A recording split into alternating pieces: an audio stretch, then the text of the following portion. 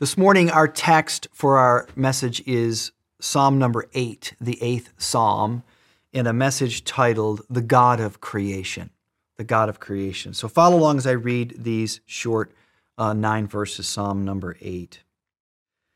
Lord our Lord, how majestic is your name in all the earth.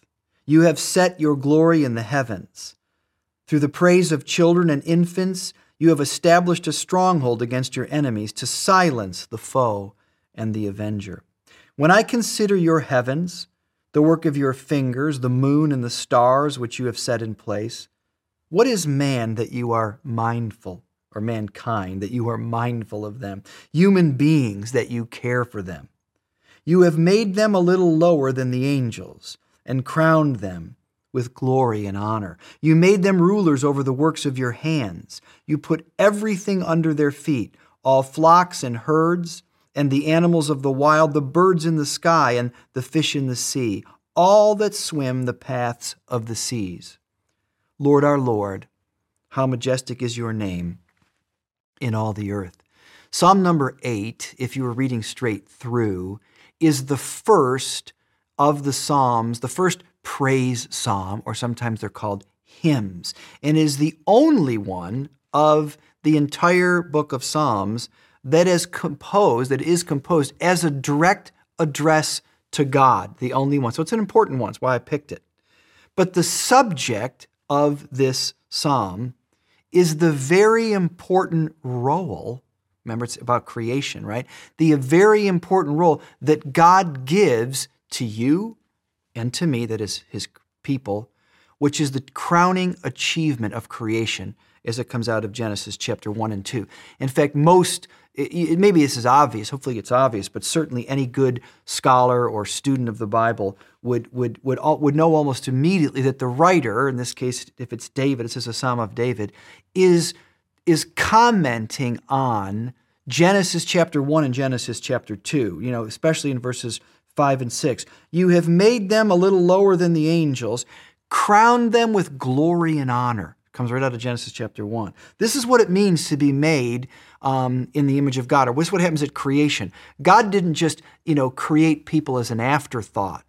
The creation account starts with the flora and the fauna. It starts with animals, and it comes to a head. It comes to the end. The crowning achievement is humanity, man and woman, who are crowned with glory and honor, who are given rulership, it's given authority. In other words, verse 6 through 8. Given a kind of authority. This is, in a sense, God language, and it's what it means to be made in the image of God. But let me say this about Genesis chapter 1 and 2, about the creation account. It's not an abstract statement about the origins of the universe. Okay, that's not what Genesis chapter 1 and chapter 2 are about. It's a theological statement, the creation account, about God's purpose in human life. And what the psalmist is doing after 7 psalms, more or less, chronologically anyway,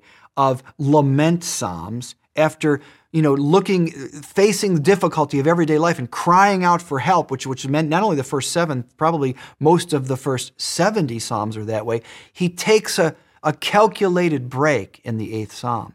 And he wants to lift up his head and not only praise God, right, his North Star, O Lord, our Lord, how majestic is your name in all the earth, but he wants to remind himself, which is what I want us to do today, of the purpose of his life. Right?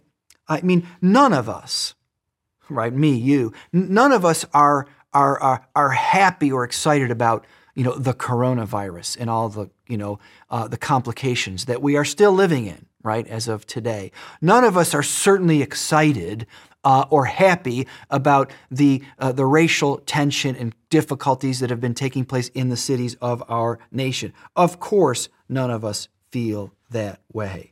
But the purpose of my life is not simply to discover happiness. The purpose of my life is not just to avoid suffering, and neither is it your purpose, okay? The first thing this psalmist wants to say, to try to encourage himself in the midst of a difficult and broken world, the first thing that I want to remind us is You were made to move mountains, okay, in a sense. That's what the psalmist wants to say. He's reminding himself, I'm reminding us of the purpose of our lives. You were made to move mountains. This psalmist is writing this, as I said, the centerpiece of it is Genesis 1 and 2. He's talking about the image of God, but ask yourself something.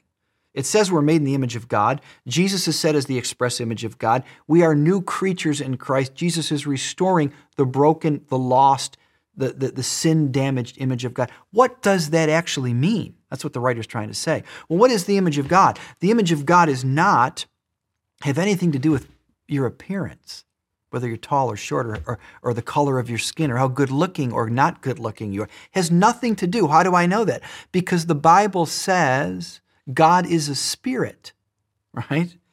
God's a spirit. So it has nothing to do, to be made in the image of God has nothing to do with appearance. You say, well, what about Jesus? Well, Jesus is, as the Son of God, he became a man. He took on human form for the express purpose of communication, so that we might know the revelation of God more intimately. God became a man in the person of Jesus for an express purpose, but God is a spirit, okay? So to be made in the image of God has nothing to do with physical appearance. That's why he uses the terms glory and honor and dominion. What it means to be made in the image of God, it's about representation. That's what it's about. Image is about representation. One writer said this. In other words, it's representing God in the world. When he says, Lord our Lord, how majestic is your name in all the earth. He's making a statement about the purpose of life, because God's name, okay, is a representation of his character. And what he's saying is, how is God's name made manifest, majestic in all the earth, right? Well, it's done through the lives of his creation. Image is about representation, but this one writer said, listen, God is known through his people. Now listen to this. Where power is received, this is what the image of God is.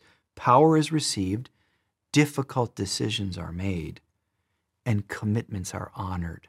This is what it means to live out the image of God, where power is received, right? It's not what you have. You don't look inside yourself.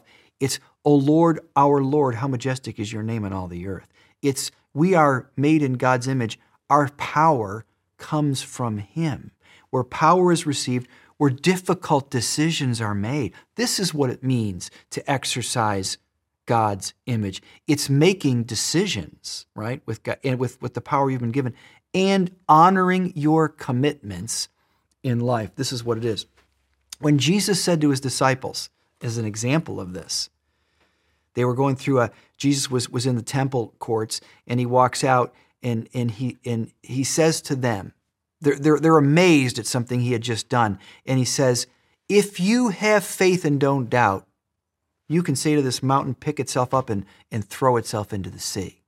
But when Jesus said that, okay, you were made to move mountains, my point. This is what it means to be made in God's image. He was basically saying, he wasn't talking about really moving mountains. He was talking about doing impossible things to change the world. That's what he's talking about. This is what it means to be made in the image of God. Doing impossible things to change, to bring about change in the world. It's making the world a better place. And if that's the true purpose of life, if that's really what the psalmist is reminding himself, that you and I have been given God's power to exercise, to make his name known, to make the world a better place, could there be a better time to be alive than right now, in a world that is broken, in a world that is dying and looking for real help and real hope? I took the opportunity last week to listen to a talk by Bryan Stevenson, who is the founder and director of the Equal Justice Initiative.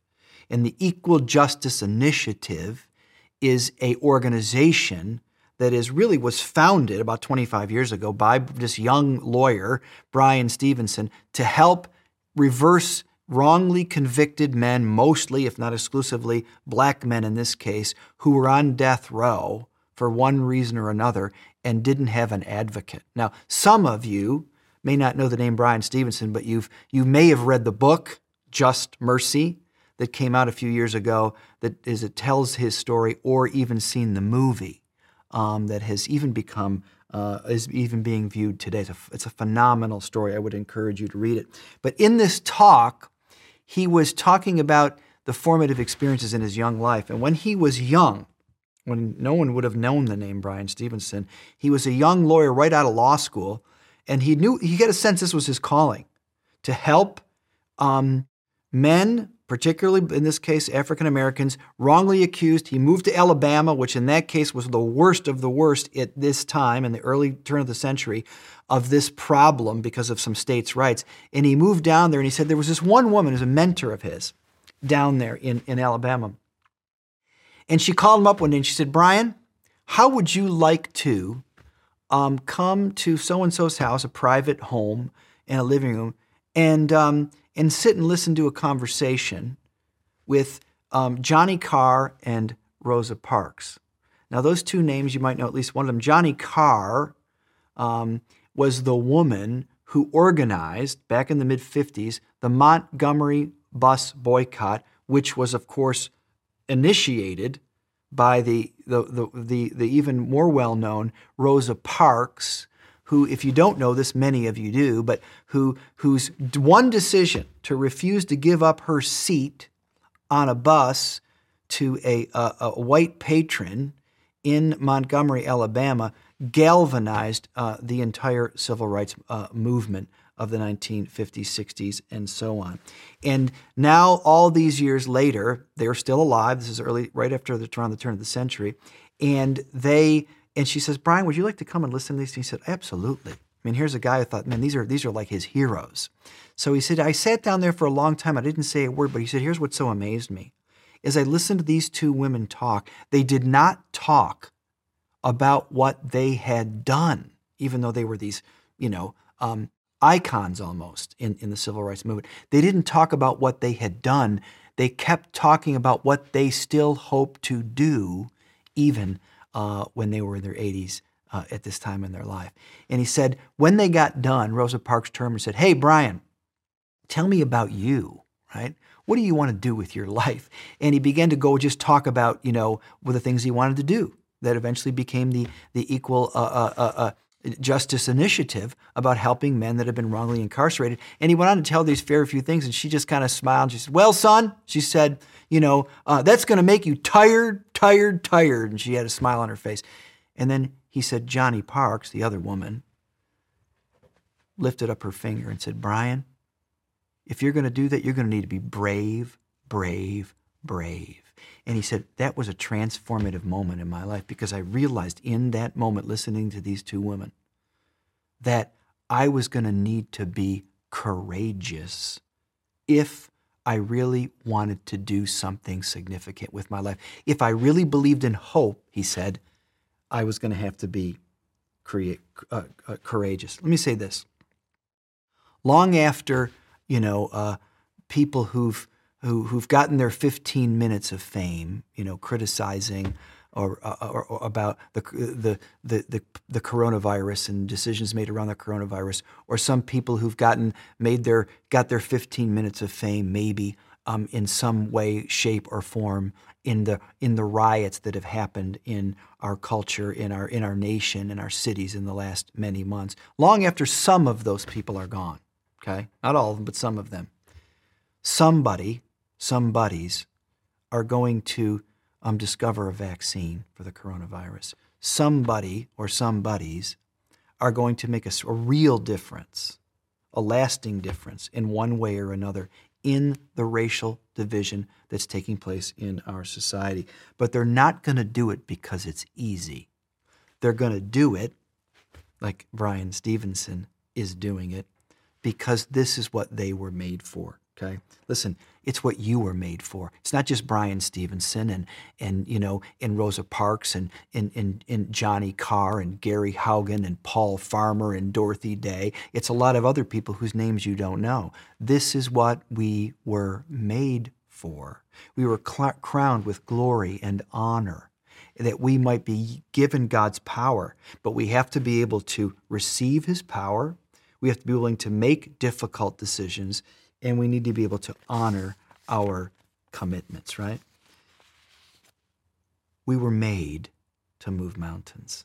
Second thing this passage tells us is your weakness, my weakness, is your strength. Okay, listen carefully.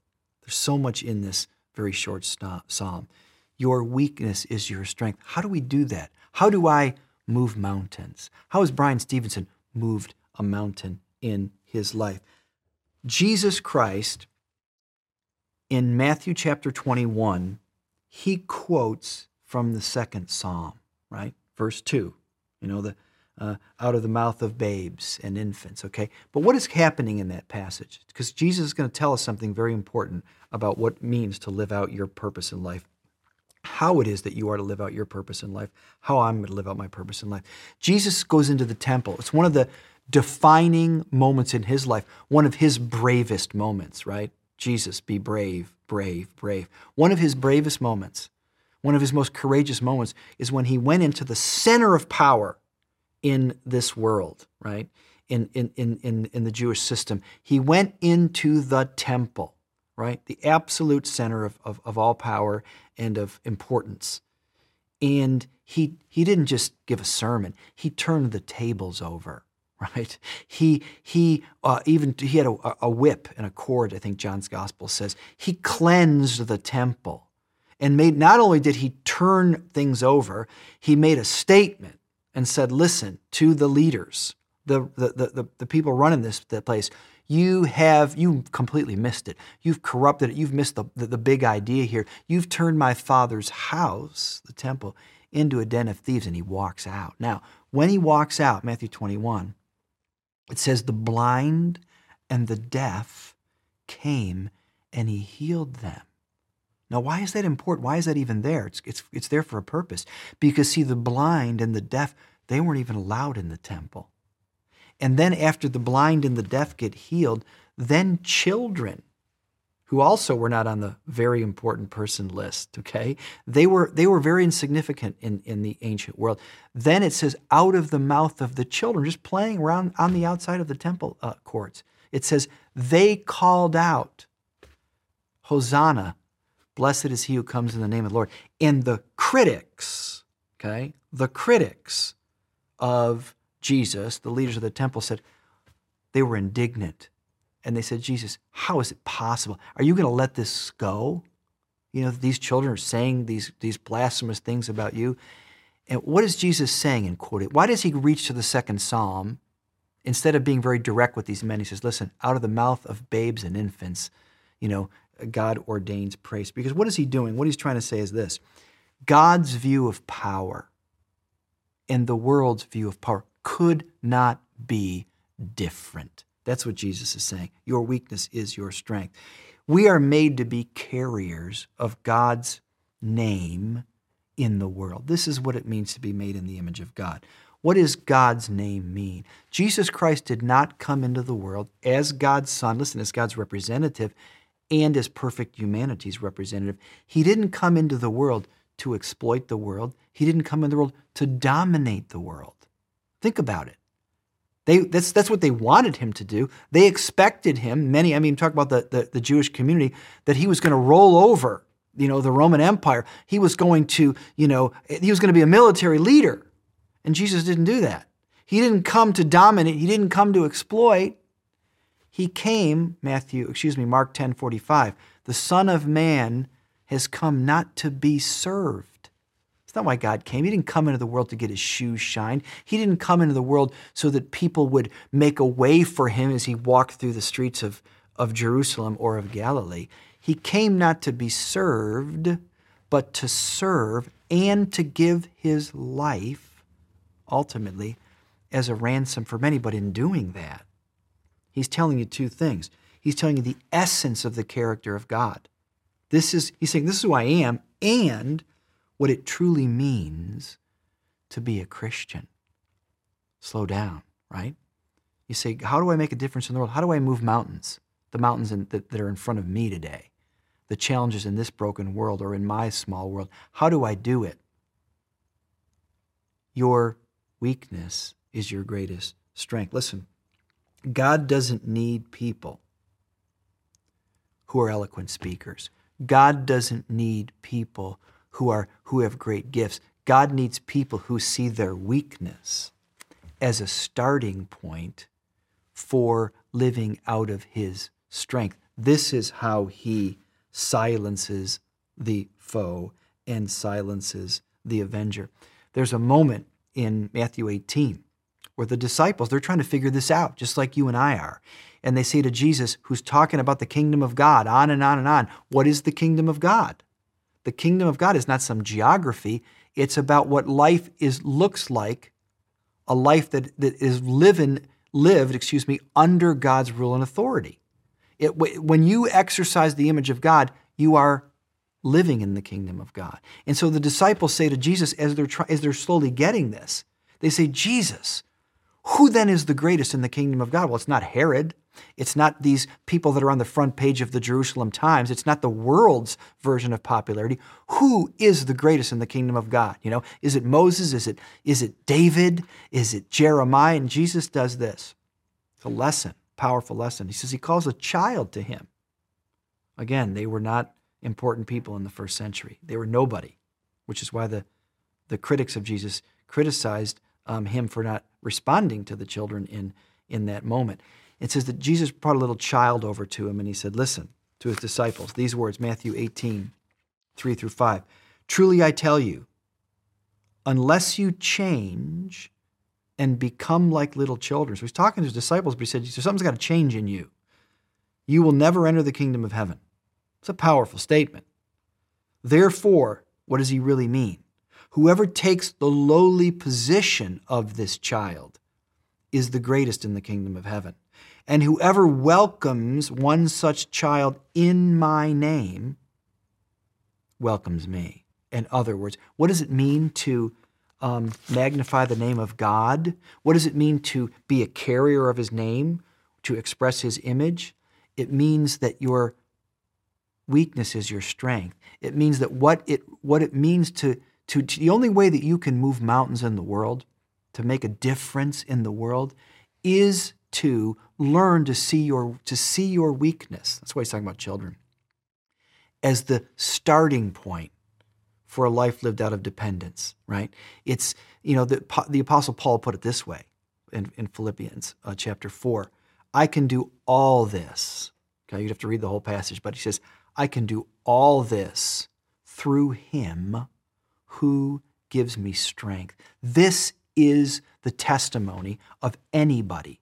Brian Stevenson, Gary Haugen, Dorothy Day, Rosa Parks, Johnny Carr, your grandmother, and 1,000 people whose names you don't know, who are making a difference, a real difference, or have made a difference in the world, who've brought God's name, who've magnified God's name through representing his character. This is how they've done it.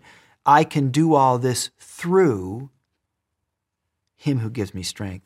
Your weakness is your greatest strength. And see, if you don't learn that, if I don't learn that, for those of us who don't learn that, this is what it really means to be a follower of Jesus. This is what it means to be made in the image of God. This is what it means to express that image. The only thing we're left to do as we face the daunting challenge to move mountains in the world is we make excuses and we point fingers as a way to deal with our own inadequacy of trying to live our own lives through our own strength. We don't realize that what Jesus is trying to say here, the world's view of power is completely different than God's.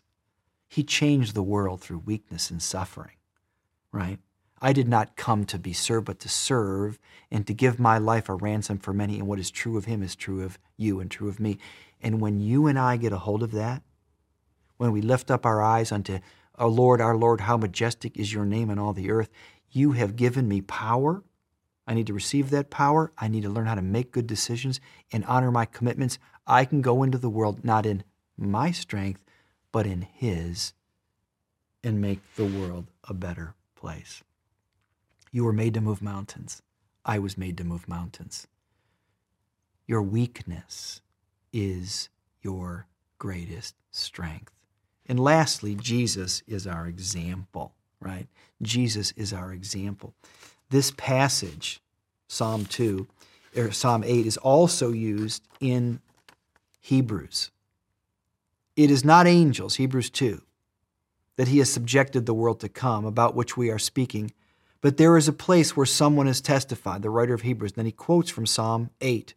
What is mankind that you are mindful of them, and the Son of Man that you care for him? You made him a little lower than the angels. You crowned him with glory and honor and put everything under his feet. So far he's talking about humanity, you and me. In putting everything under them, men and women, God left nothing that is not subject to them. Yet, at the present time, we do not see everything subject to them. He's saying, listen, let's be honest. The world is not subject. I don't snap my fingers and people do what I say. I don't have that kind of commanding power in the world necessarily, right? That's what the writer's trying to say. Yet, but we do see Jesus, who was made lower than the angels for a little while, right? Like you and me, now crowned with glory and honor, because He suffered death, so that by the grace of God He might taste death for every man. What is He trying to say? The brokenness in the world, your brokenness, my brokenness, is no excuse for inaction, right? That's what the writer's trying to say. Because Jesus Christ has brought a remedy to the brokenness of the world, and He has allowed you and me, if I take that remedy, to be able to look past my brokenness, to join Him in the restoration, or bringing the restoration of God's image to the world. That's what it means to be made in the image of God, right? You were made to move mountains. Your weakness is your strength. There is no better time to be alive if you want your life to have purpose, if I want my life to have purpose, than right now, if we know what it means to walk with God. Jesus is our champion, right? That's what the writer is saying. But let me close with some words from a famous sermon from C.S. Lewis that really sums up the 8th Psalm in such a great way. I would encourage you to read the whole thing. It's called The Weight of Glory. The weight of glory. But he says this, think about this moment we're living in. There are no ordinary people. You have never talked to a mere mortal. Nations, cultures, arts, civilization, these are mortal, and their life is to ours as the life of a gnat. But it is immortals whom we joke with, work with, marry, snub, and exploit. Immortal horrors or everlasting splendors.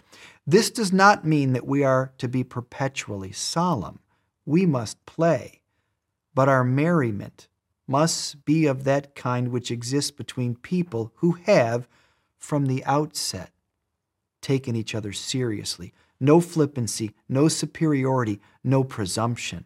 And our charity must be a real and costly love, with deep feeling for the sins, in spite of which we love the sinner.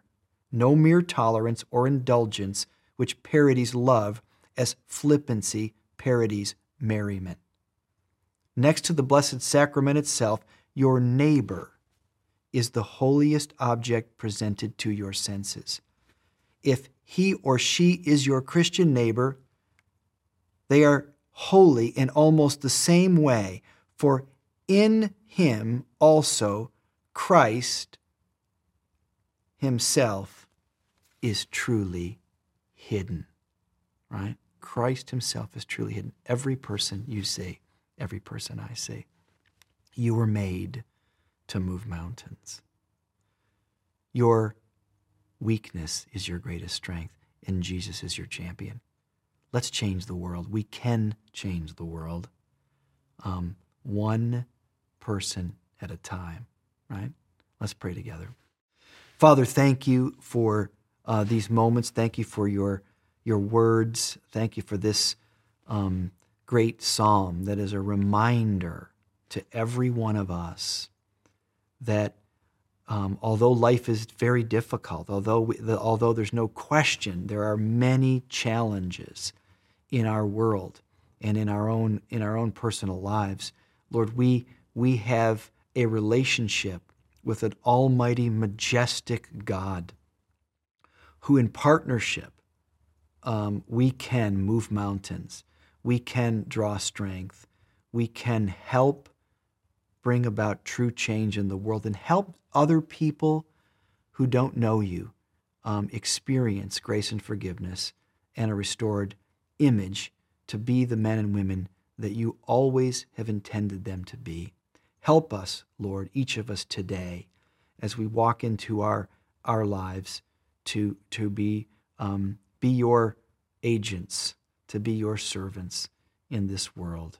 And we ask this in Jesus' name. Amen.